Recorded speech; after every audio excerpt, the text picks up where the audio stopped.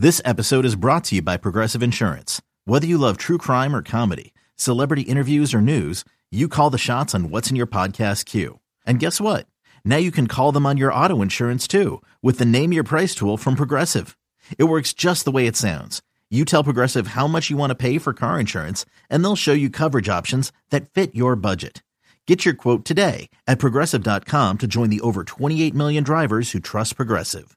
Progressive Casualty Insurance Company and Affiliates. Price and coverage match limited by state law.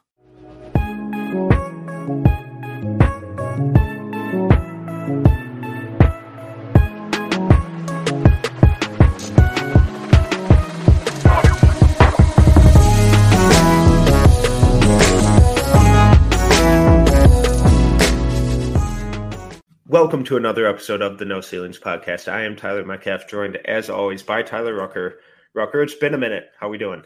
It's been a minute, folks, but we're back. It's been 2 weeks, and my goodness, Metcalf, it felt like it was like 3 months. I missed everyone deeply. I promise I'll never take you for granted again. I didn't in the first place. I love you all. But how are you doing, Metcalf? We got to let everyone know we took a couple weeks off because we've had some crazy stuff going on. You start first. I know your life has just been helter-skelter. Yeah, life has been a little crazy, so I appreciate your patience. I just had the bachelor party 2 weeks ago, survived it. Apparently there's more to do in the Ozarks than just murder and money laundering.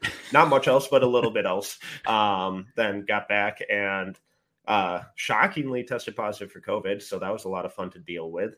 And then got to take a stats final with COVID. All fun things. Wouldn't be on the top of my list of recommendations, but hey, it's a life experience. Ace of final, ace of class, so we're good there. Oh gosh, what a humble brag out of nowhere! Pat myself on the back there, Congrats. So, yeah, but now we're back. Also, your family's growing a little bit over there. Yeah, I had a four-legged child enter my life, also known as a puppy. And I just want to warn everyone out there, the draft Twitter army that, the friendly competition, I'm about to become a new animal this year because I'm realizing that I can do way less sleep than I realize. Like I used to, everyone at No Ceilings jokes about how much coffee I drink. And it's like, yeah, I'm usually up till 3 or 4 a.m. scouting, watching film. But now with having a puppy and trying to train him, oh my gosh, I feel like I'm sleeping like 2 hours a night. So let's turn it up another notch. But on a serious note, I'm very excited, Metcalf, to be back doing this with you. Please don't leave me ever again. This felt wrong. But man, it feels right. The world feels right. I'm a little delirious right now from the lack of sleep. But let's get after it, Metcalf. Let's talk some basketball. Let's give the folks what they want. I love that it's the end of August and you're already in mid-season form in terms of your sleep habits. That's really encouraging for 8 months from now. You're just it is prime form. But the last couple episodes we've done some FIBA U17 recaps. We've done some history, reevaluations, and it felt time to dive into the 2023 class. So today we're talking about Victor Wembanyama, who is getting immense praise and adulation, and expectations are through the roof. But before we get to him, teasing here, I wanted to just do 10 to 15 minutes on just draft philosophy stuff. Nothing too granular or in the weeds, but I wanted to give listeners a better sense of where we come from with our evaluations, how we approach things, how we build our databases, what we look for at the start of the season, all of that stuff. So where do you kind of want to start with that? I guess let's just the mentality. Let's just talk about the mentality of starting. You're basically starting from scratch. So, I always joke and say, like, I don't recommend doing what I do because sometimes it's just chaos. A lot of anarchy with what I do, but this is the time of the year where you wipe the slate clean, you start shedding some proud tears about the previous year, but it's like, all right, time to throw everything in the trash, wipe the board clean, and you got to start from step one. And right now, you're kind of just getting a feel for everyone, or I am personally. You start going through names, you start writing down every possible name you could possibly think of. Like, I'm seeing someone talk about someone, and in our group chat for No Ceilings, it's funny because someone brings up a guy and I'm like, add him to my list. I don't even need to watch film on him. I'm just like, add him to my list. And you start making this database, and I try to kind of get every school, every guy I possibly want to look at, because now the schedules are going to start coming out for international and college. So you're trying to kind of group everyone together to be like, okay, who am I watching with every game? And you try to plan out your viewing parties and all these prospects. But I think right now, as you're going back, you're trying to watch high school tape. You're trying to watch, if there's someone like Victor, who we're going to talk about, you're trying to watch what have they been doing overseas, and FIBA tape. We and you talked about FIBA lately, and it's a lot. You're going to go through a lot of names, a lot of film, and you're trying to basically circle, who are you getting excited about? Who are you keeping an eye on that could make some noise? And it's a lot of madness. I don't know how you do it, Metcalf, but it really is the beginning of the year is just kind of, I feel like I'm just throwing a bunch of stuff at a board. And then I'm like, all right, now it's like putting a puzzle together. You got to move everything around and kind of get it organized, but take some time. It really is ugly, but beautiful at the same time. What about you? Yeah, and so I just kind of have like a running spreadsheet that year over year I update. Once a guy declares that he's coming back to school, I just take that name, put it over on the next year. So I have all my returning guys set up, and then it's nothing too fancy or complicated. I just kind of lean pretty heavily on just like the recruiting services and just go down their list, add the top 100 guys. And so that gets me to a place where, like, right now I have 171 names on my list, and by December they'll probably be like 250, because guys who were role players or bench players that didn't stand out last year are going to take a leap, and it just happens. And when they stand out, that's kind of when I jot their name down. It's like, okay, going to have to revisit that guy, going to have to pay more attention next time I watch them. So compiling the whole list for me now is a lot easier than when I first started, just because I have more kind of years of carrying names over. But when you first watch a guy, how do you go into that first viewing of his game? And how does that differ from when maybe you watch him in January? Yeah, so I'm like you. I'm sorry for everyone if I was a little all over the place with that explanation, but like, I'm making my database right now. What I like to do is just write everyone down. What year are they? Okay, freshman, sophomore, are they returner? Go, who's the incoming freshmen that are buzzing? Who are the returners I want to watch for to see if they make that leap? And then you start getting like, who's the youngest prospect? So like, I literally have a database that I'm trying to get more efficient with each year with my scouting. So now I created this database over the last month or so where it's like, I can go click on player, write a scouting report for a game, get out of there. It's neat. And then I could go back, and the next time I watch them, like, compare my notes as the year goes on. But to answer your question, when you're getting an incoming class where you're starting all over, I like to basically just be like, okay, let me just watch. I don't want to read what everyone's been saying or the outside opinion. What do I see as this guy does? Like, what is his skill? What's his calling card? Victor, we're going to talk about, obviously doesn't take long for him to pop on tape because he looks like the mind flare. Scoot Henderson, the athleticism, guys like that, where it's just like the outside shot. Is he a shooter? Is he an athlete? Is he a defensive specialist? So once you find that out, then I start to say, okay, what do I want to see develop throughout the year? Like, what you start to find the important areas that you're like, if I think that's a weakness, I want to see it grow throughout the season. What about you? Yeah, and I just look for a reason to get excited. Yeah. And whether that's awesome shooting, whether it's defensive footwork or off-ball defense or passing or athleticism, whatever it is, I'm looking for that. What is that elite skill?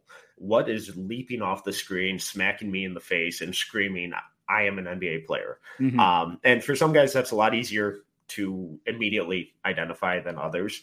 And then from there, I want to get excited about these guys. I want to really build them up, in my own notes and for myself, and then get really nitpicky and then start picking apart. His hips are kind of slow here. His defensive footwork isn't the cleanest. And why does the ball, it's not sticking with him, but it's not popping, it's pausing, and it's a little delayed with his decision making. Why is that? Is he making multiple reads? Does he not know the ball's coming to him? Stuff like that, where it's like, okay, I know the end result, but what are the micro steps that got us to that? And are they encouraging? Are they discouraging? Is it a sign of bigger things? And so I always look for macro, big picture. Let's get excited about this guy, because that's what this whole thing should be about. Getting excited about how talented and gifted so many of these guys are. And this whole thing should be a lot of fun. And if you're not doing that, it's like, then what are you doing? If you're just out here trying to tear these kids apart, it's like, that's no fun. That's kind of lame. Personally, that's the way I view it. But yeah, so, and I look to get excited and then dive into the minutia of their games and like the micro skills and the tendencies and habits. And by January, I've seen these guys 15 times a piece, so I have a better understanding of what their habits and tendencies are, and a better understanding of the context that could be influencing that.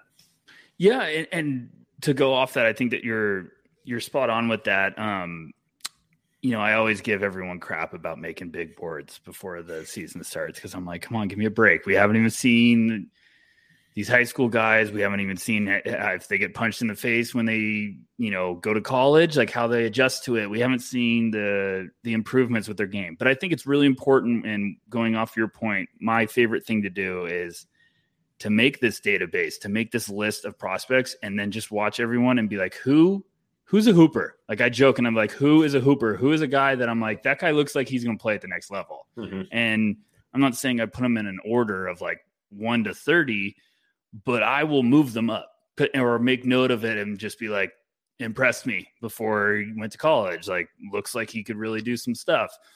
And then that's where I get to the point, like you're saying, where if you keep kind of almost, it's like checkups, like going to the doctor for a checkup. Like, you keep just kind of dipping your toe in and making notes of like, okay, this is how he was as a high school player, and first month of the season at college, he looks like he's taking some strides in this area. Or, Terkavion Smith, he struggled as a finisher last year, returned to college, goes to NC State for his sophomore year, looks like he's really making an effort to finish with contact. Like, stuff like that is where you're wanting to take some strides forward. And I also think it's important to have those notes for some returners. Like, this is the off season. It's terrible. I hate it. But it's also a great time to go back and kind of watch film on some of those returners. Like, there's a lot of really good guys that I'm really excited about in this class that, aren't just the incoming freshmen. And that's because me and Metcalf always love upperclassmen. But hey,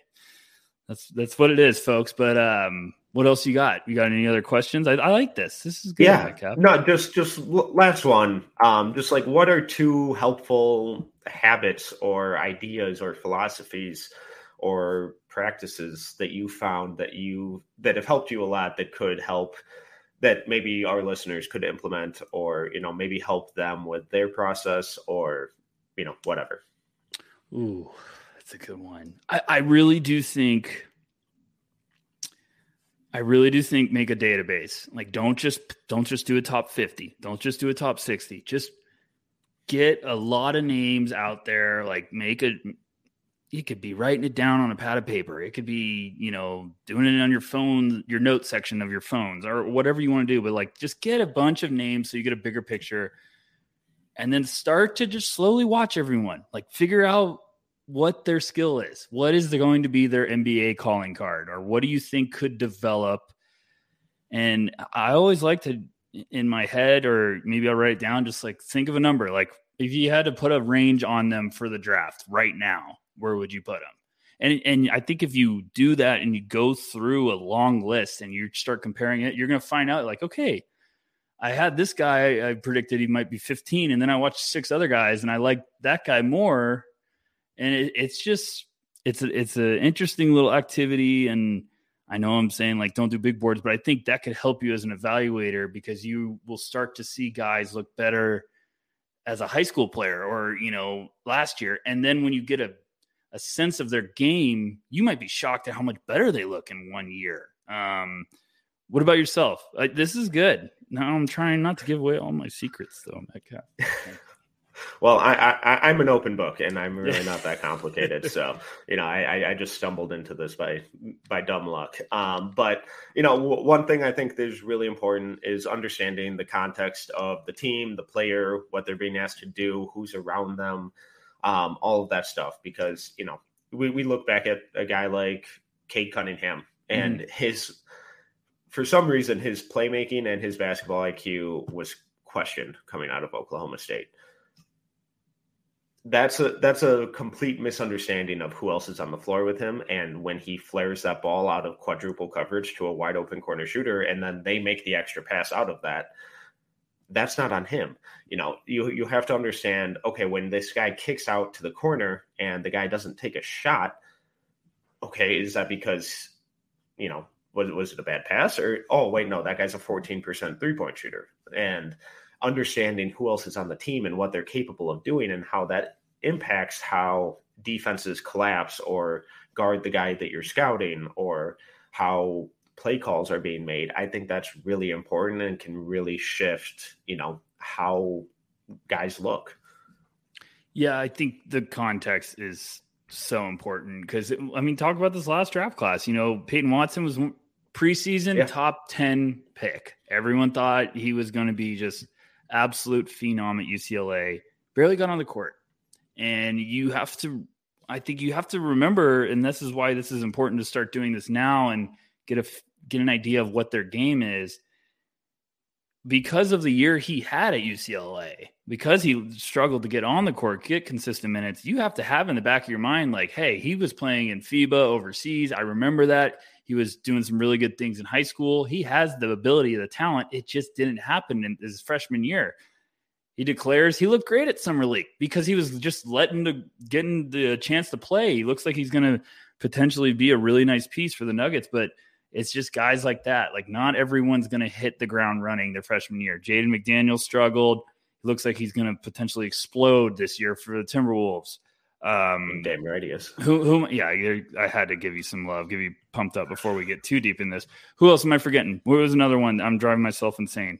I got a mind block.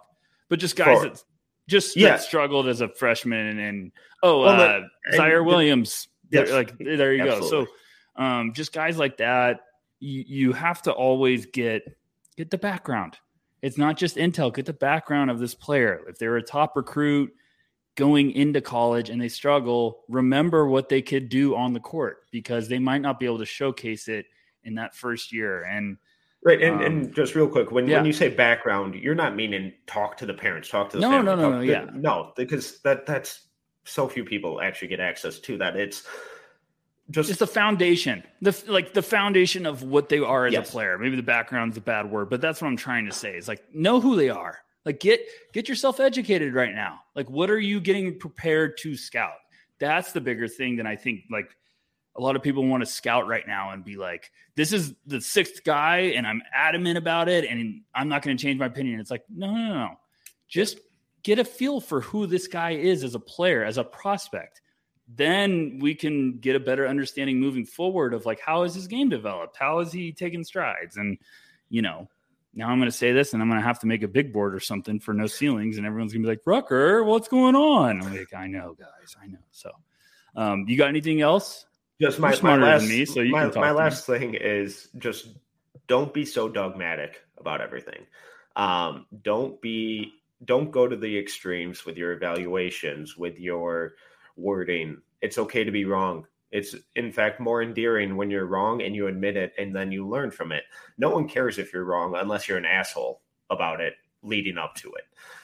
No one cares if you're wrong. If you're like, shit, missed that one, gonna learn from it. But when you like, still holding firm, like this guy sucks. No, he's gonna be a bust, and he's not. You look like an asshole. So the words that you use matter when you describe traits, when you describe players, good or bad, and they're seen by a lot more people than you think. You may only have a couple hundred followers. Whatever, you may have 10,000. People search out names. People look for clips. People look for articles. Whatever you put out there is going to be seen by a lot more people than you think. Don't be so dogmatic about every word you use, because words have meaning and they set expectations and they paint a picture of how you view that guy. And if you only get 280 characters on Twitter, and if you're saying this guy is a piece of shit or God's gift, people are seeing that even if they aren't liking or retweeting or interacting with it. So the words you use matter. Be willing to be wrong, and it's okay to be wrong. Being wrong is endearing, and it's a learning experience. I'm wrong all the time, a lot. So, and I'm Stop just being trying negative. to learn from it. Yeah, I agree with this. I hope everyone listened to just your rant. That was beautiful, because stop being negative. I mean, why do you need to clip up a guy right now in August and say he's not going to be any good? That drives me fucking insane. Yeah. Like, Metcalf's already pressing some buttons. I miss this feeling. I need people to stop saying like a guy, he's not going to be able to make an NBA. He's going to have to play overseas. One, guys make a lot of money overseas and have very good basketball careers. So especially guys with dual citizenship. Yes. And also just like, I hate everyone thinking overseas is a negative. Sometimes it makes people incredible basketball players. So let's throw that out the window. Also, no ceilings rule, ELE, everybody love everybody. So stop being negative. And it is really important with what you say. You can be wrong, but just be ready to take the fire. And if you are adamant about something and you've done your work and you've studied, awesome. I love it. Stop saying generational, because generational is a very big word. Yes, Scoot Henderson is a heck of an athlete, but he's not a Vince Carter, Michael Jordan type of athlete. I'm sorry, guys. Like, those guys are ridiculous, So let's calm down a little bit with that term. Everyone's throwing it very, very loosely. And also just have fun. We don't need to be so serious in August, except for this podcast. Or in April. This is fun. April's a different story, Metcalf. Okay, I'm cracking skulls in April. No, I'm kidding. July. But I'm excited for another year with the No Ceilings crew, the draft Twitter community. We got a lot of fun, lot of fun stuff cooking. It's been a great off season. I'll just put it that way. But yeah, are we ready to rock at this, or do you want to finish? I think it's time. I think I stalled this as long as I could. Okay. I'm equally nervous. I'm excited. Victor Wembanyama. Let's do this. I have no idea where to start with him, so I'm going to let you take the lead. Where do you want to start with him? So let's give a little intro for everyone listening. If you haven't gotten the proper Victor background, I'll hit you with it. Thank you. Victor Wembanyama is from France. He's been the belle of the ball as an international prospect for probably the last 3+ years. If you thought Chet Holmgren was skinny, buckle up, because Victor's around 7'2", 225, 230. I've even seen him listed at 7'3". I think he's going to be closer to 7'5" come draft time. I am very convinced he's taller than 7'3", so I'm right there with Metcalf. But this is the guy that's going to get hyped like crazy, and it's really interesting because and why I'm so excited to do this episode with Metcalf. why we're talking about Victor this early in the year is because I think me and Metcalf are going to have some really good thoughts about this, and they're not all going to be positive. Because I think Victor's going to be one of the more fascinating prospects to scout and evaluate. And I think it's going to present, if you're wanting to get serious, if you're wanting to get better about a scout, I think Victor's going to be a really good case study because a lot of people are going to compare him to Chet because of the type of players they are. It's not going to be fair to both of those guys because Victor, if you're scouting Victor to play in the NBA right now, I think you're going to be in for a rude awakening. If you're scouting Victor to be an unfinished product, I think you're going to get really excited. But I think there's going to be people leaning towards he could be rookie of the year. And I'm going to be like, whoa, I don't know about that. I don't think this is that type of prospect. But I'm excited to talk to you about it. But like I said, it wasn't a matter of is he going to be the number one pick when it was talking about Victor the last couple of years. It was a matter of when he's eligible, it's going to be happening. Now he's going to be eligible this year, but there's some questions, and there's a lot more questions than people realize. And this class is going to be stacked. Victor has all the tools to be just a, oh my goodness type of talent. But I found myself bringing up more questions the more I watched. I think I texted you, Metcalf, and I said the more I watch, the more I'm getting skeptical. Not skeptical. I was just the more things I think need to be brought to the surface. There's a lot that we need to talk about, and there's a lot we're going to have to talk about with him all year. What about you? This is going to sound worse than I intended to, and then it should. Yeah. I kind of came away underwhelmed.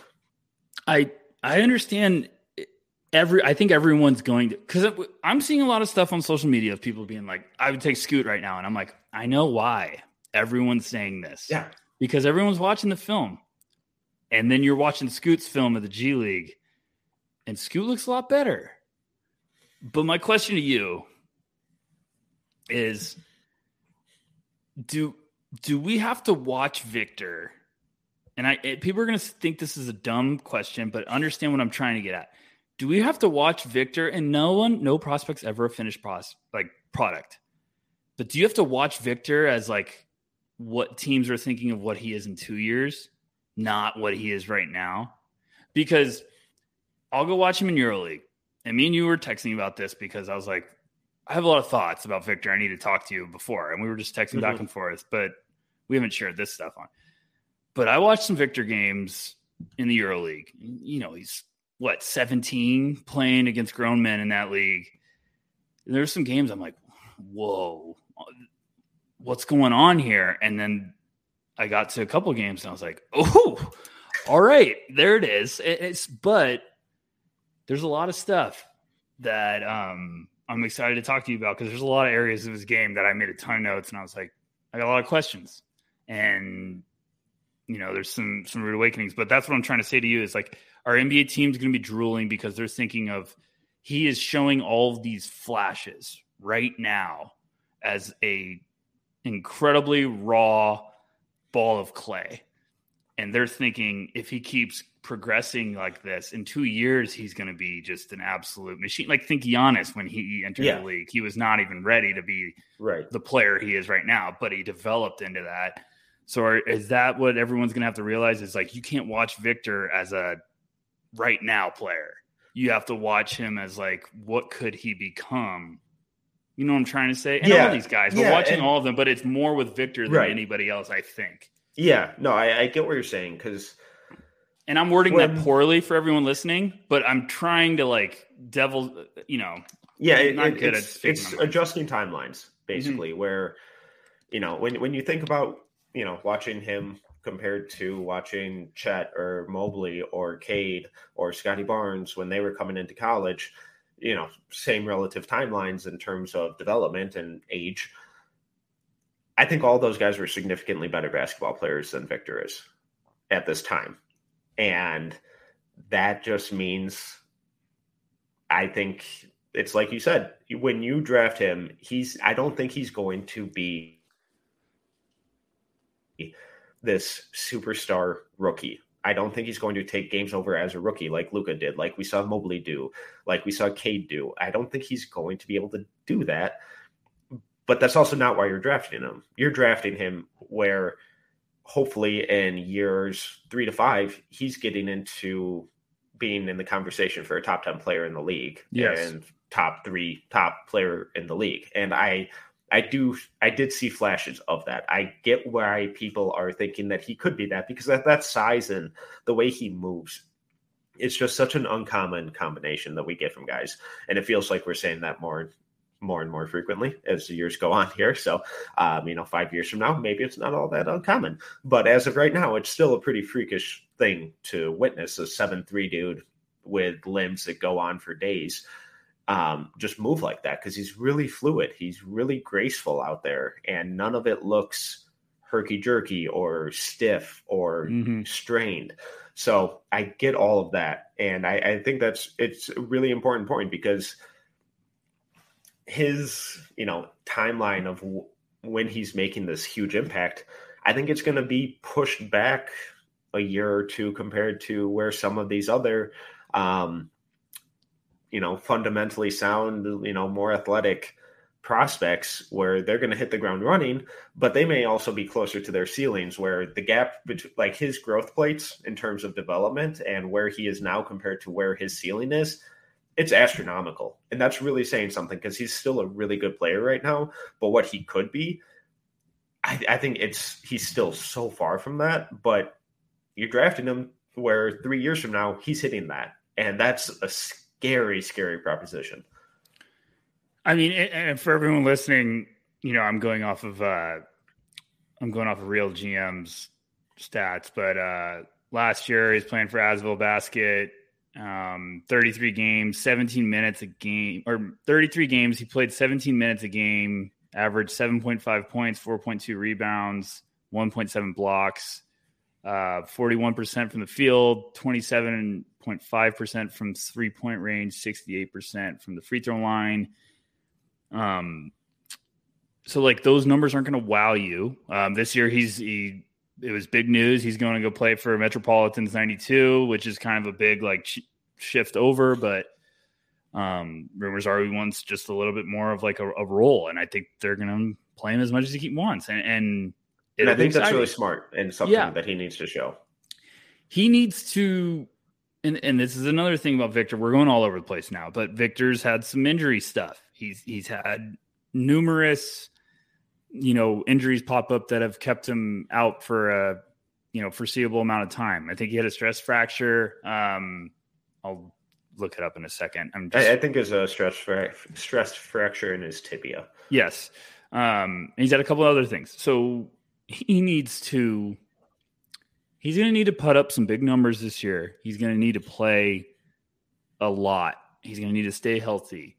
This is a lot of check boxes he's going to need to check to warrant that hype. And the NBA teams are still going to be drooling over him because they've watched him for 3 years, 4 years, whatever you want to say. But the fascinating thing with him is I agree with you. I think you can't be drafting him as a rookie. You have to be drafting him as a year 3, year 4 guy, because it's going to take some time. Because there's a lot of stuff that's really raw.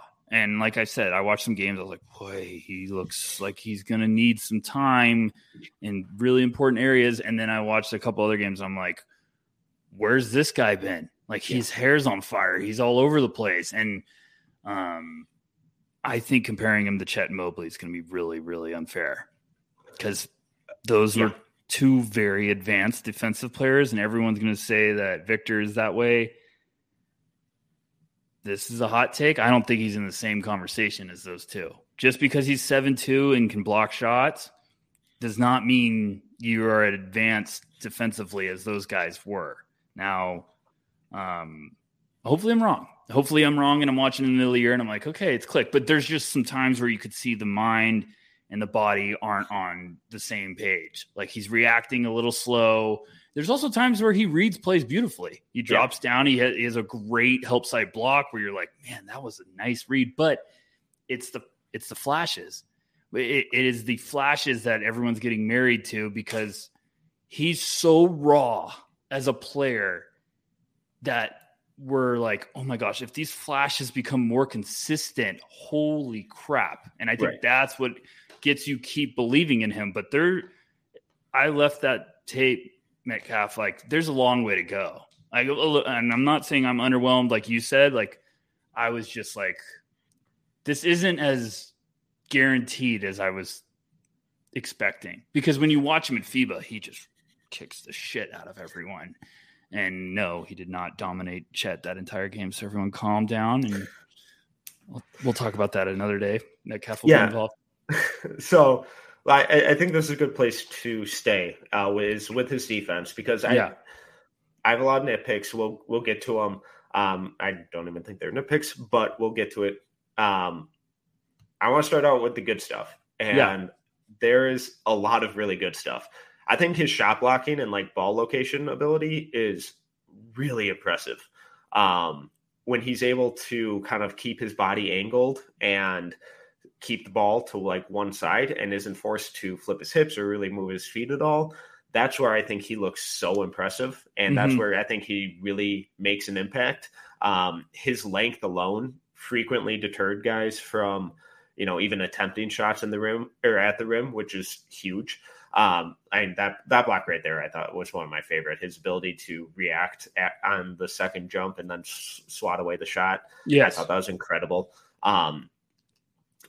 That length, once he really figures out how to better utilize it on the perimeter, that's where I think he's going to be really scary, because I think the shot blocking stuff at the rim, his ability to locate the shot and, really time it out, I thought that stuff was incredibly impressive. That's exactly what I'm talking about. Everyone watched those highlights on YouTube is going to be like, what are you talking about, Rucker? Like you just said, he's not even the same category. Like those were incredible. But that's the biggest thing when I watched all those games that I came away with was the perimeter. He can get picked apart on the perimeter, and he's just got to figure out how to use his body better. Like he gets a little antsy, and he can sell, like a veteran point guard will pick him apart because they'll just have him dancing with his feet, and then they'll like go after him. Like I mean, this is a dumb statement, but here we're in off-season shape. Putting Luka and Victor together, Luka will have a field day. Obviously, Luka has a field day with everyone, but it's just saying like he'll go after his feet. He'll be able to get him to just bite and then be like, okay, you just picked up 2 fouls, see ya. But I will say when he's locked in, he's close. His timing, like you're saying, as a shot blocker is just beautiful. It's really special. The couple of those games you showed, like those were the ones that jumped at me where I was like, he is all over the place. Yeah. And when he is active, his energy's high and he's using his hands to try to block everything. Yeah. He's a weapon. He's a force. But you can also see he can get a little going through the motions. He can get lost on some rotations. I know we're going to talk about that, but I'll stay with the good right now. But yeah, absolutely, Metcalf. Like I watched some of the blocks he has. I'm like, my goodness, you're blocking every fucking thing in the world. Like it's a block at the rim.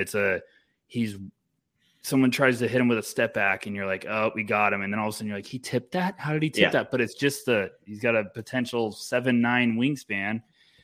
And he does move fluid. And that's the stuff you got to remember. Like, this is a 7'3", 7'4" kid at 18 or 17 years old on tape making these plays. And he's still using his body to realize what he can do on a court. And just some of the stuff he could do is like, that's where I understand where everyone's saying how special he can be. But I think there's a lot more to being a good defender than just being able to block and tip some shots. I think you're going to have to understand the ins and outs and rotations and sets and where you're supposed to be and where help's supposed to come and where you're supposed to stay helping and showing and when you're supposed to recover. And I've seen a lot of stuff like that where I'm like, okay, there's some questions, but I'm all over the place. I'm too excited to be talking back with you. Sorry.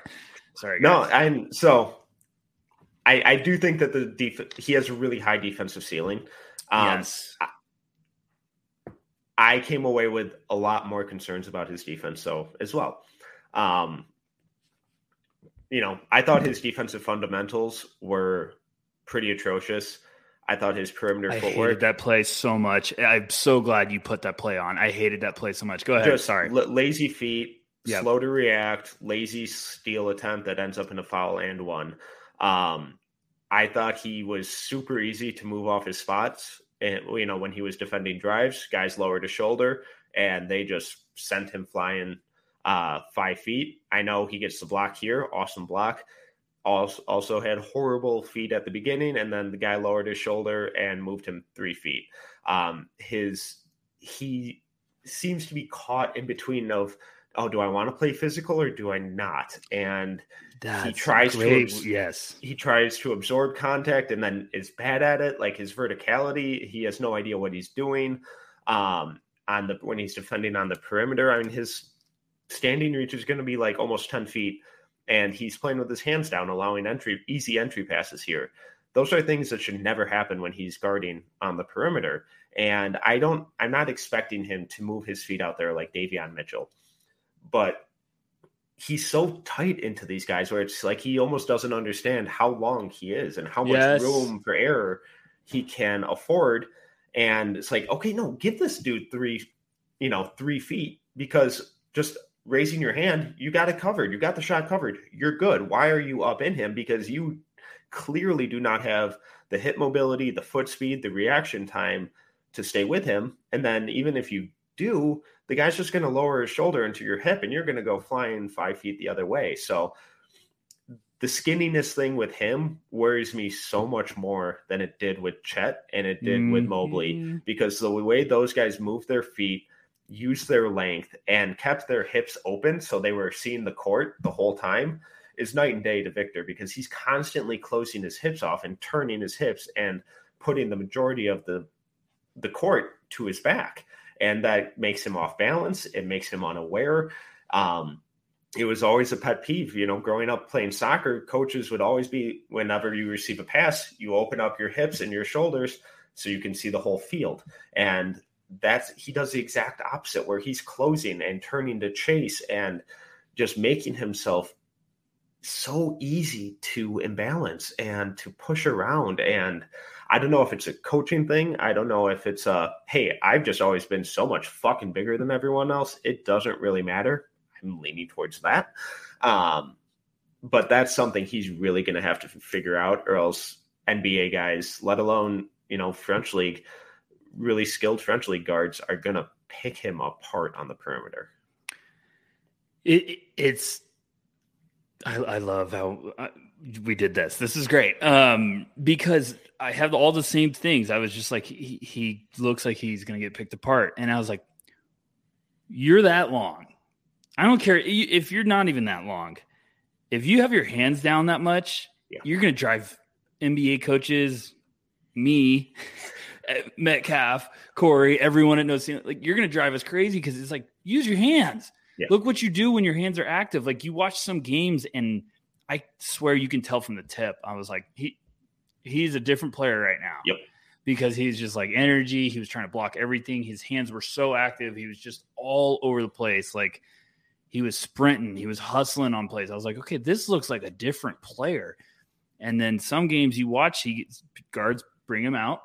He's got his hands just down. And I'm like, what are you doing? Like, why? And at least try to be disruptive. And he gets a little lazy with the reaches. And then I feel like he's a little slow to recover. And the good thing is I think there's a lot of stuff with his, worrisome areas that I think are pretty fixable. Mm-hmm. Like, he needs to, like you said, he needs to realize how long and lengthy he is. He doesn't have to be up so much. He's trying to guard guys like he's Davion Mitchell. And it's like, no, you can get back a little bit. And I think that's what I'm trying to get at with him is you watch all this stuff and then you see how disruptive he can be with the flashes. And you're like, oh gosh, maybe he's just learning. And if he could learn that, then life's going to get easier. And then he's just really disruptive. But I'm saying right now, saying that he is the guy in the same conversation as Mobley and Chet as defenders, no. He could very much be ahead of them one day down the road, but right now, no. he's got a lot of stuff he needs to figure out, because I think it's coming down to the little fundamentals of playing defense. Like, he has to understand positioning and stuff like that. But I'm right there with you. Like, there's a lot of stuff that will make you a little concerned. And then there's just other games where the physicality is the best thing, I thought you said, because there is some games where he looks like, I don't know if I want to bang with this guy or if I want to kind of let him go away from me. And then there's some games where he's just fearless. He's just like, oh, I'm doing everything. And I'm like, we gotta pick one. I need more of this side than the other side. Right. And he can succeed playing either, whether he wants to, battle with guys, kind of like we saw how Chet did, where, he knows he's going to get overpowered, but he's accepting the contact. He's subtly steering them to specific spots where he can then use his length. Or does he want to play with more finesse and kind of do the Matador defense and then block guys from behind?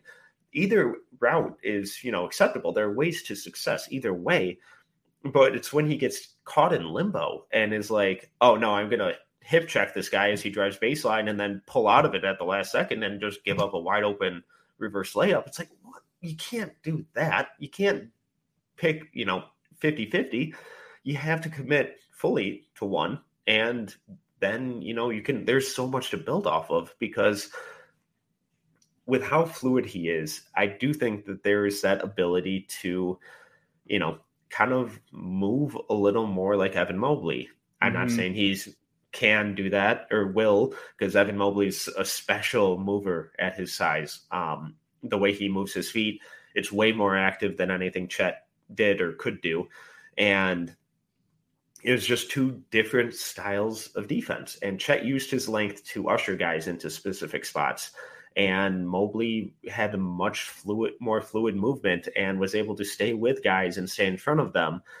But that took a lot of really disciplined, hip flexibility and hip mobility and footwork and timing and reaction. So I'm not sure Victor ever gets to that level, but he has the tools where he could, take bits and pieces of those guys and like style his defense after one of them.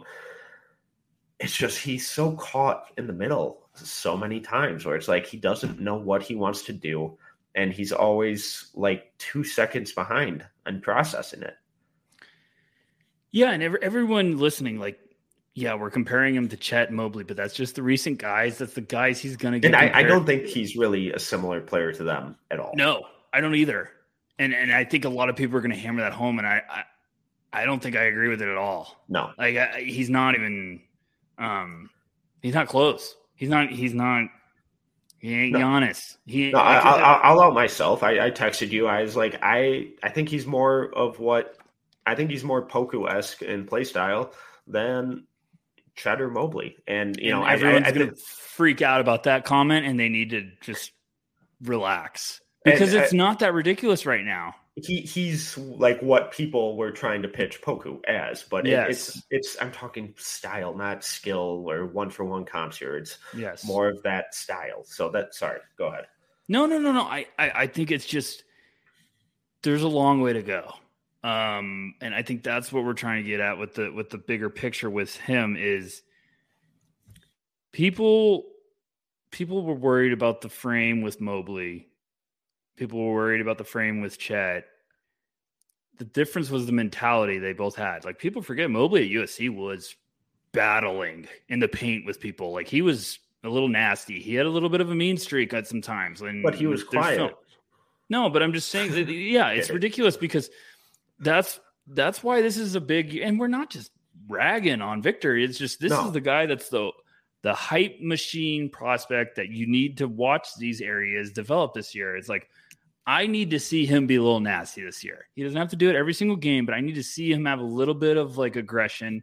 Yeah. And you watched a couple of those games, he was showing a different mentality, but he's going to need to be prepared to battle it up inside. Like, he needs to be a little bit more physical. That was something I wrote down, and I was like, floating a little bit on the perimeter. Like, what type of player is this going to be? So, all this being said, Victor's damn special prospect, but we're going to have to see some progression this year.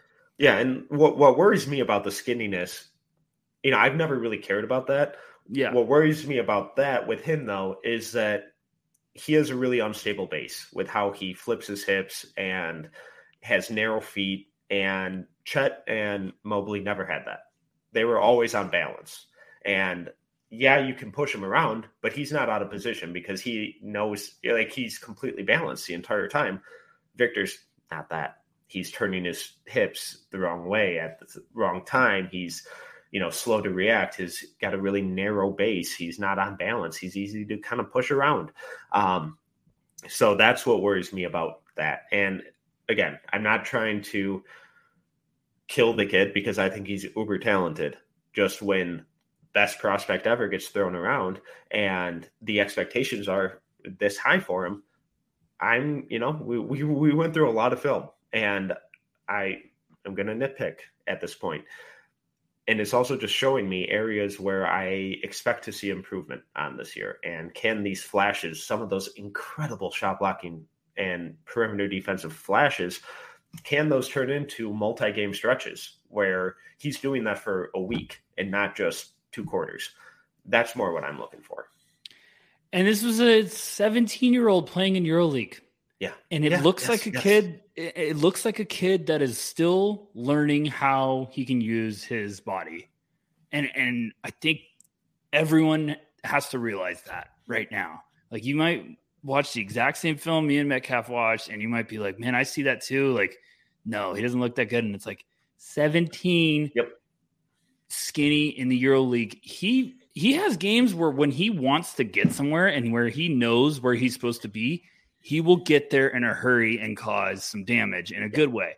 But he also has games where he just looks a little lost. That could be a guy that's still figuring out the game. Like, everything moves fast. It could have been moving fast for him last year. That's also where we're at right now, is like, if we watch him in the first 5 games of his season upcoming and he just looks like, hey, I'm the guy. I'm ready to roll. This is my year. And maybe he's just picking people apart, and it's like, okay, everyone buckle up, because we watched him in FIBA. You watch those games when he's playing around his age bracket. Yeah, he really looks damn good. And playing against the guys that in the draft that just got drafted, the Jaden Ivey, the Johnny Davis, the Chet Holmgren. Spoiler alert, we might have something about that coming soon. But he was younger, and he looked very, very, very good. So, it's just going to be interesting. It's been really fun. I actually was really excited. The more we kept talking about this, the more we were preparing to do this. I was like, I love doing this activity because now I have a laundry list of stuff. I'm going to be like, okay, I want to see what Victor improves on in the offseason, because everyone listening is probably thinking we're ragging on him, and I have a lot of positive stuff we still haven't talked about. So go ahead. Yeah, so and we're a half hour into Victor, and we haven't even gotten to his biggest selling point, at least what I think, which is his offense. And we're back, folks. We're not stopping early, Metcalf. Don't worry about this. Let's start. Go ahead. Yeah, the outside shot, I loved it. I think he's going to be a lethal shooter. I thought he hit movement threes with ease. He relocated really effectively. I thought pretty consistent for him. There's going to be some variance with limbs that freakishly long, but when you can put a guy 7'3", running off of screens, I think that's awesome. I think he's going to be an awesome shooter with really good touch for a really long time. Where did you end up on the shot? So I texted you because I watched one game and he was just kind of spraying it all over the place. And, whenever you're watching a guy like this, I feel like I text a lot of the No Ceilings guys because, like, I have my opinion, but I also want to see what you guys are saying. And I was like, man, the shot looks pretty damn good. And I was like, if you have that form at 7'3" with that, people don't realize how hard it is to shoot when you're that lengthy and you're just that big. I mean, Banks open on that shot, but there looks like there's consistency. Like, it looks nice. You showed that one clip, but he had that, like, it was off a down pick or whatever. Yep. Sorry, my X and O guys out there, if you're calling me out, but he popped up, he like hit a catch and shoot 3. And I was like, my goodness, if he's hitting that, but like, that's where you start seeing the stuff come alive. And I was like, okay, we're talking about this kid. This whole episode, we've been saying, like, the flashes. He has flashes in pretty damn important areas. Like the 3-point shot looks fantastic. If he's shooting like that, and I know like we talked about earlier, he shot 27% from 3, which everyone's going to be like, ugh, but you see him shooting and his form and his consistency and how he can shoot. And there's a really good foundation to keep building with. Obviously, we want to see that number take a big jump this year, but played 17 minutes a game last year. Hopefully he's going to play a ton this year. I'm really intrigued because like I just said, like he has really good foundation, like in important areas. The 3-point shot looks strong. He has some flashes offensively that are like, my goodness. He has the shot blocking ability. It's really nice building blocks. Now you just got to get everything else in. You got to get all the necessary pieces to sort of start, all the ingredients in the kitchen need to start coming together for the main course. And he has some really important ones already down. But what about you? What else did you like about the offense?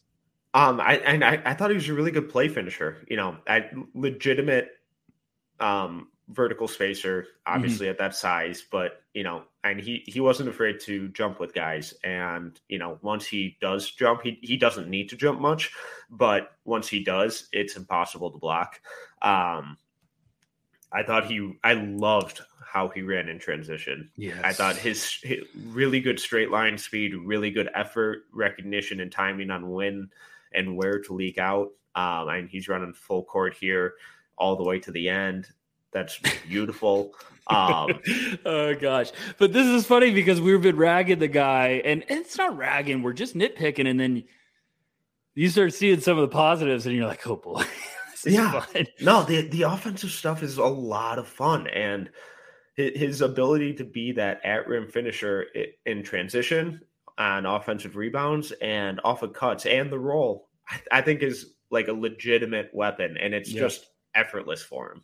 And his just understanding of kind of pockets and spaces on the floor, I thought was really impressive. There's a lot of really good stuff, and everyone, I promise, the point of this for me and Metcalf was we wanted to just discuss him. Like, we want to pick Victor apart because we're going to talk about him 4 times this year before we even get into like the meat and potatoes of draft season, because that's just, we're psychopaths. We're degenerates. We want to talk about this, but I really do think like this is what you're supposed to do now. You're supposed to be like, okay, what scared me from his film last year? Make note of all of it. Like we talked about how you prepare for the season, what you're trying to do as an evaluator. This is what I'm trying to do with Victor. I'm trying to get a complete, understanding of what do I want to see him improve on this year. We just talked about a lot of negatives, and I don't even know if it's negatives. It's just improvement areas. Yeah. And now we're talking about some of the exciting stuff, and it's like, woo, they start adding up in a hurry. There's some really good stuff, and like I still believe there's a lot of stuff that maybe people will say it's negatives, and I think it's fixable because it's like it's a positive. He just needs to see it faster, and we'll talk about it. But like he has some times where, like you just showed, and like you said, where he gets a runway and he is fearless. Yeah. And it's like one dribble and he's bringing the ball behind his head and throwing down one-hand slams. And I'm like, please just keep doing that. That's very enjoyable for all of us to watch. But what else you got? I love this. Gosh, I missed you, Metcalf. This is just too much fun. So my only complaint on his offense was that he felt way too perimeter oriented. Yes. And he felt like a one-level scorer, basically. Or maybe that's not fair because I just showed, 4 minutes worth of him shooting threes and then dunking. So that would be 2 levels. But he felt exclusively like a play finisher. And that's fine. But when you're talking about a guy at the number 1 pick, you want him to be able to create his own shot, whether it's on the perimeter, whether it's in the post or in the mid-range, something. And I didn't like that every single one of his post-ups, he immediately just went to a turnaround fadeaway, even if he was 5 feet away and the guy on him was a foot shorter, just turn around and shoot it over the guy. some of the turnaround fadeaways looked absolutely gorgeous. And, 5 to 10 years from now, I could see that being a real weapon for him. But if that's the only thing he has to go to, it becomes a lot easier to kind of get into him and disrupt that and make it really uncomfortable for him. At this time, we were seeing guys like Chet and Mobley, sorry to keep bringing them up, but they had, multi-move, post moves. And that's where the whole footwork that we talked about on defense, I think, comes back into play, because we don't really see a ton of that. And I don't want him posting up fucking 10 times a game. That's not what I'm saying. But at his position, he's going to get a lot of mismatches in terms of height all the time.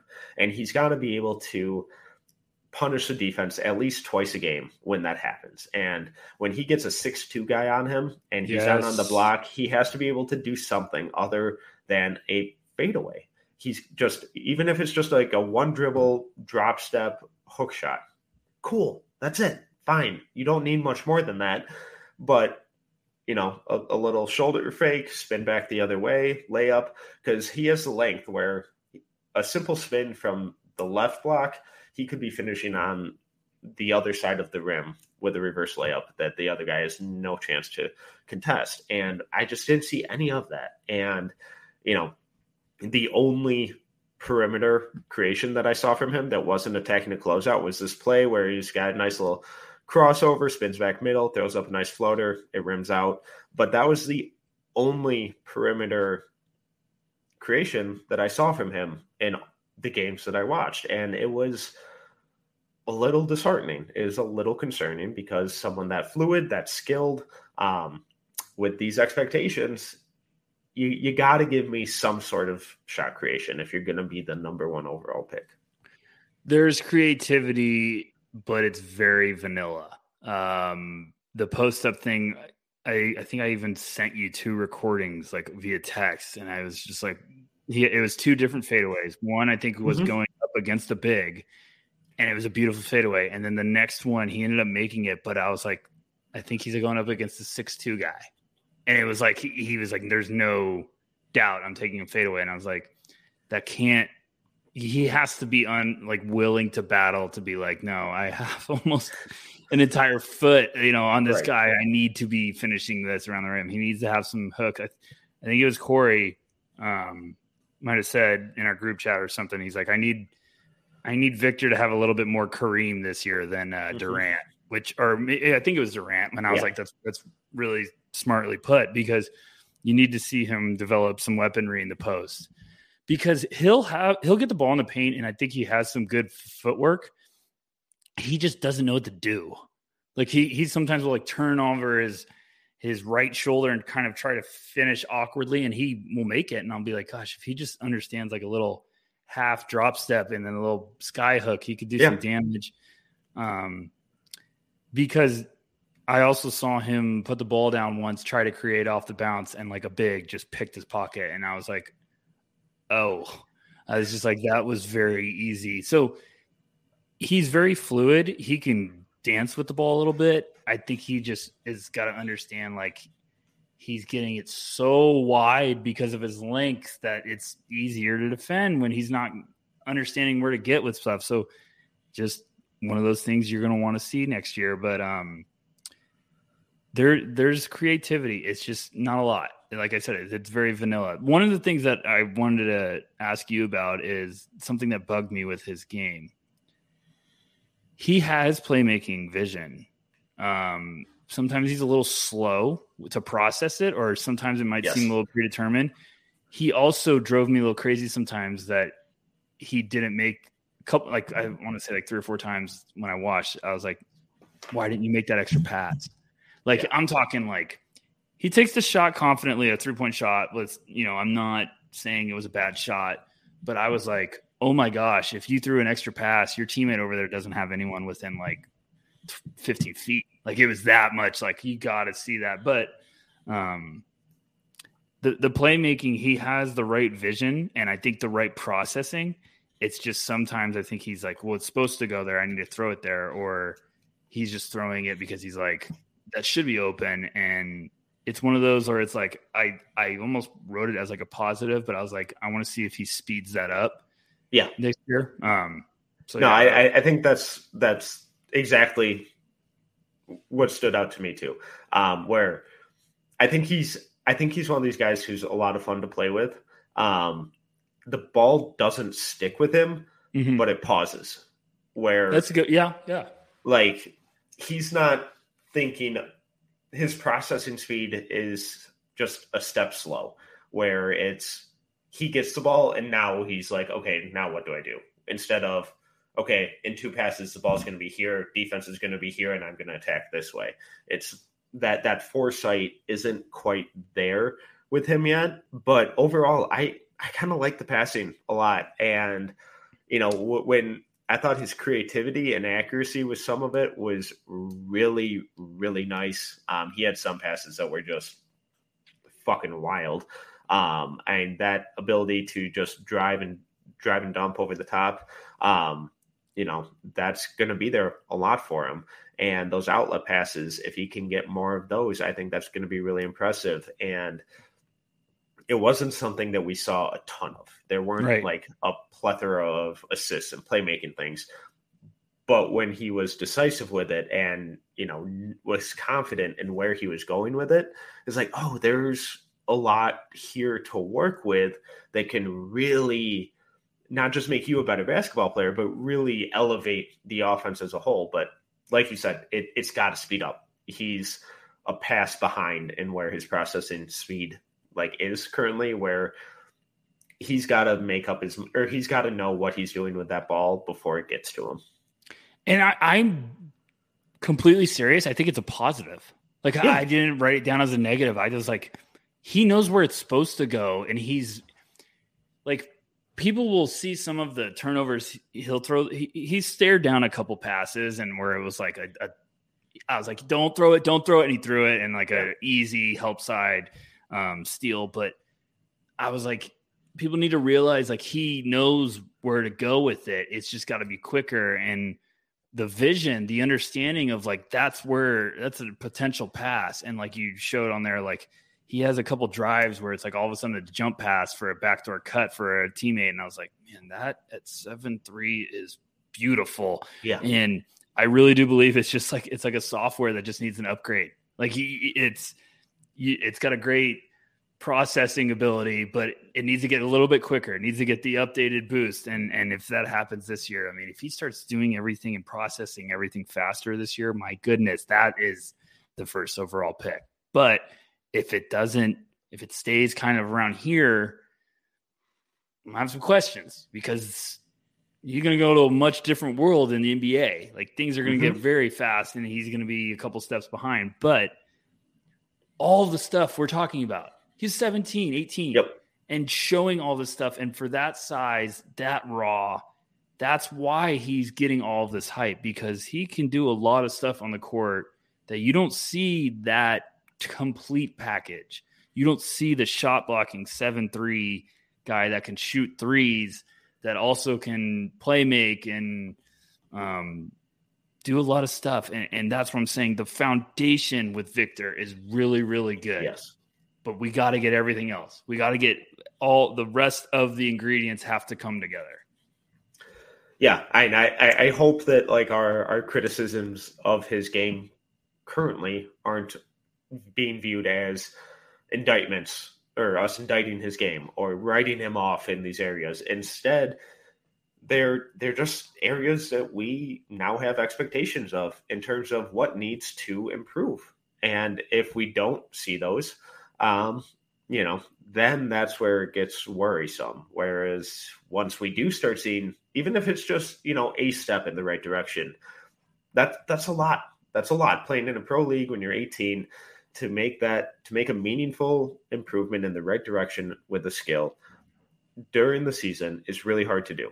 And once he does that, it's like, oh my God, okay, cool. We're the development path is, going in the right direction. This is really, really exciting stuff because the foundation of who he is as a player and the ceiling of what he could be so special. Yeah. I mean, some might say he has no ceiling.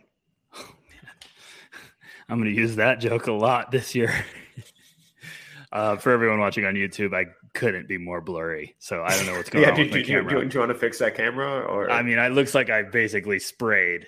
I mean, this is incredible. You know what I look like? I look like I'm giving an interview, but I'm trying to remain anonymous. It's pretty funny. I just need the voice changing software. We're going to have to just distort your voice and feels good to be back. But no, I mean, because of the flashes and because of everything like together, and I still have him up there. I still think he's right now, he would be my number one guy because I am looking at, I'm just saying, I'm looking at everything coming together.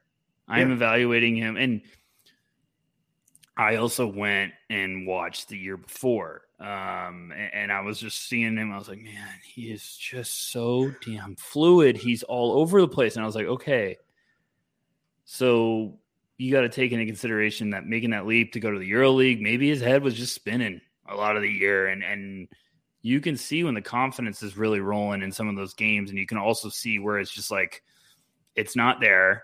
And then all of a sudden it just starts clicking. And I don't know, Metcalf. I mean,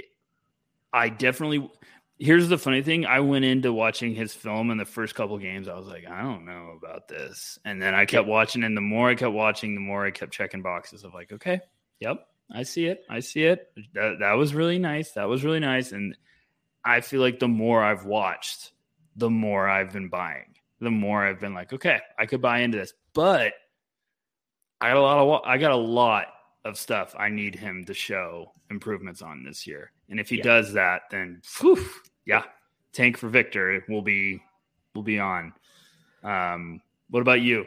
Right now, August 24th, is Victor Wembanyama number one on your board? Yes, but he's also like the only name ranked on my board. So he's one of one. He's one of one. And this is coming from someone I love, Scoot. I love this whole class. I'm really excited about this class. And I will say the last thing is for everyone you're getting drunk on the Victor and Scoot, you need to start watching some of these other guys. I think there's some of these other guys. I'm more intrigued with the guys that are outside of the consensus top 5 than I am the ones that are getting all the preseason hype. Buy Cam Whitmore stock quickly. Whitehead. Oh my! Why are people not giving him more love? I don't know. We're going to talk for an hour on him next week. I'm so excited. Yeah. So spoiler alert. There's our next episode. I'm pumped about that one. I was like, my goodness, I'm drooling. Yeah, that's going to be fun. Anything else on Victor? No, I mean, I really don't want people to think this is just a bad, like an episode of saying like, oh, he's bad. I just think this is a really important, like, you need to start watching for this stuff because there's a lot of really good stuff. Like you understand why NBA scouts, NBA executives, they've all been hyping him. I've heard about it. Everyone's like, oh yeah, Victor's freak. Yeah. But I also want to see that mentality turn it up a little bit. People are going to compare him to Chet, and I think Chet had a little nastiness with that, with his heart and mindset. And I need to see Victor be a little nasty this year. And he's gonna be the guy. Yeah. He didn't make that move overseas to that new club without feeling like I'm gonna be the guy. Yeah. So we'll see what happens. Alrighty. Well, for all of you who came for just the Victor talk, you are now free. I set you free. Those of you that you want to stick around for a little nonsense, please do. Rucker, I tasked you with cultivating a hot take about anything in life, whether it's basketball, movies, politics. Oh, I thought this was I thought you wanted a hot take about Victor. Okay, so no. So when I said hot take and then I said literally anything in the world, that's fine. Who needs words? So did you come up with anything? I'll think of something. Tell me yours. I'll think of something.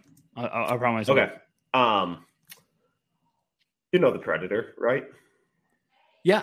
Yeah. He's a fraud. He's a coward. The most overrated movie villain ever. No. I can't get into this. Yep. Okay. No, he's a fraud. So me and Metcalf are trying to do a new we're trying to do some fun segments this year. We're also trying to have a little bit of stuff of like, okay, getting away from basketball to have some fun with some interactions with social media. But Predator is like one of the, you can't do that to me. We can't start this idea. No, I'm not denigrating the movie. I love the movie. This has nothing to do with the movie. It's the creature itself is a fraud. It is overly reliant on camouflage technology. Cool. Yeah, you sliced up a snake. Awesome, dude. You were camouflaged and killed a snake and a wolf. Every time he comes out of camouflage, he gets his ass kicked. No, this is ridiculous. I can't stand with this. There. No. He gets worked. Have you seen the new Prey movie? Have you seen No, I don't. It's no awesome. Spoiler alerts. I need to watch it, so no spoiler alerts. Okay, unless you're a French fur tradesman, you have a standing shot with Predator as long as he's not a coward going into camouflage. All of his kills come when he is hiding in the trees, camouflage, and using superior technology. You call yourself a hunter? Like you call yourself the ultimate predator? Please. You're a coward and you're just lurking in the trees like some weirdo. Man up, fight someone face to face, and don't get your ass kicked. And like really mud. You guys can't like share notes at all. You just, oh, well, they're covered in mud now, so guess that's a loss. Coward. There's one where the Predator, I swear, takes out like an entire alien like army in some base and then throws like a bomb and then goes up like the luge that just goes like out of the basement, and it's incredibly badass. So I don't know if you just didn't see that. I have not seen the Alien vs Predator movies, so oh yeah, you need to watch that then. And check yourself before you wreck yourself. This is solely based on Predator, Predator 2, Predators, and Prey. Okay, all right. Where he is getting worked regularly by humans. Okay. That's all I got. Hot take. Wow. You really set the tone. Now I'm really excited for this all year, and a couple other ones we're going to do. But also Prey is an awesome movie. Highly recommend. Really, really good. I'm pretty excited to watch that now. Okay, what's my hot take? You know what? I'm not gonna go there. I'm not gonna do it. I'll just give everyone a show they need to watch. How about that? Is that okay? Can I do that? All right. That's perfectly fine. Only Murders in the Building. Yeah. Jump on it. Good show. Have you watched it? Yeah, I'm like halfway through season 2. Oh, it's good. I just finished the season 2 last night. It's good. Okay. Very good. Very good. For everyone that hasn't watched it, it is a show about a fancy, what do you want to say? A fancy building or condo. High-end condo apartment building in New York. And then 3 neighbors become good friends, and they start a murder podcast about murders happening in the building. That's why it's the name of the show. But brilliantly written. I thought it's been great. Selena Gomez is even awesome in it. Mm-hmm. I'm not saying that in a bad way. I just was like, okay, she's been pretty good with like her character developing, and shout out Selena, huge NBA fan, Selena Gomez. What else? I got nothing else. Nothing else. I thought this hot take was about to be about just Victor. So you really. No, and do you have one for Victor? I was just trying to mix it up a little and get something that I'm impassioned about. No, I really don't. Fucking coward. No, it's not that. I'm trying to think of another one on the run. I'm still heated. I think all the Lord of the Rings movies are garbage. So there you go. Okay, well, we're gonna have to fucking sign off with the there's your hot take. I just can't do it. Here. I've had a buddy of mine who's absolutely obsessed with them, and he tries to get me to give it another chance, and I'm like, I can't do it. Like, I gotta watch draft film. I'd rather do that than try to give Lord of the Rings another shot. Maybe I watched them when I was too young. But no, you're not allowed to watch them ever again. So I don't want to. I don't good because your opinion is. Why would I watch Lord of the Rings? Trash. I'd rather just watch like Rocky. That sounds way better to me. So okay. Hey, this has been fun. Yeah, We're having fun okay, here. Yeah. All right. Predator. Yeah, I mean, we might have to have a talk. I can't believe you insulted Predator. Were you rooting for Alien? Yeah. Probably rooted for Drago and Rocky IV too. Talk about being born on third base. My God. All right, let's wrap this. Rucker, tell people where they can find you. I'm at Tyler_Rucker on Twitter. I'm also at NoCeilingsNBA.com. Come join us, folks. Year 2 is going to be awesome. We got a lot of really fun stuff that we're getting ready to announce. The guys have been working very hard this offseason, if there is even an offseason. But no, we've been working hard behind the scenes, trying to get prepped for year 2, year 3, year 4, year 5. So we're very excited. And Metcalf, you're getting married soon. Congratulations. Yes, I'm excited to be back doing this with you, and I'm excited for year 2. It's going to be very fun. It's going to be a blast. Once again, I'm Tyler Metcalf. You can follow me on Twitter at TMetcalf11. You can find all of our merchandise at NoCeilingsNBA.BigCartel.com. You can find all of our written work at NoCeilingsNBA.com. It's 100% free. If you want to make sure that you never miss an article, just hit that subscribe button. It will charge you $0.00. Recently over there, Maxwell Baumbach has had a really awesome ongoing series about some diamonds in the rough at different positions, and Stephen Gillespie just put up a really interesting article on prospect archetypes. So make sure to go check those out. You can follow us on Twitter at NoCeilingsNBA and watch this podcast and so much more throughout this next season on YouTube at No Ceilings TV. If you enjoyed this episode, please make sure to subscribe, leave a review, and a 5-star rating. Till next time, see ya.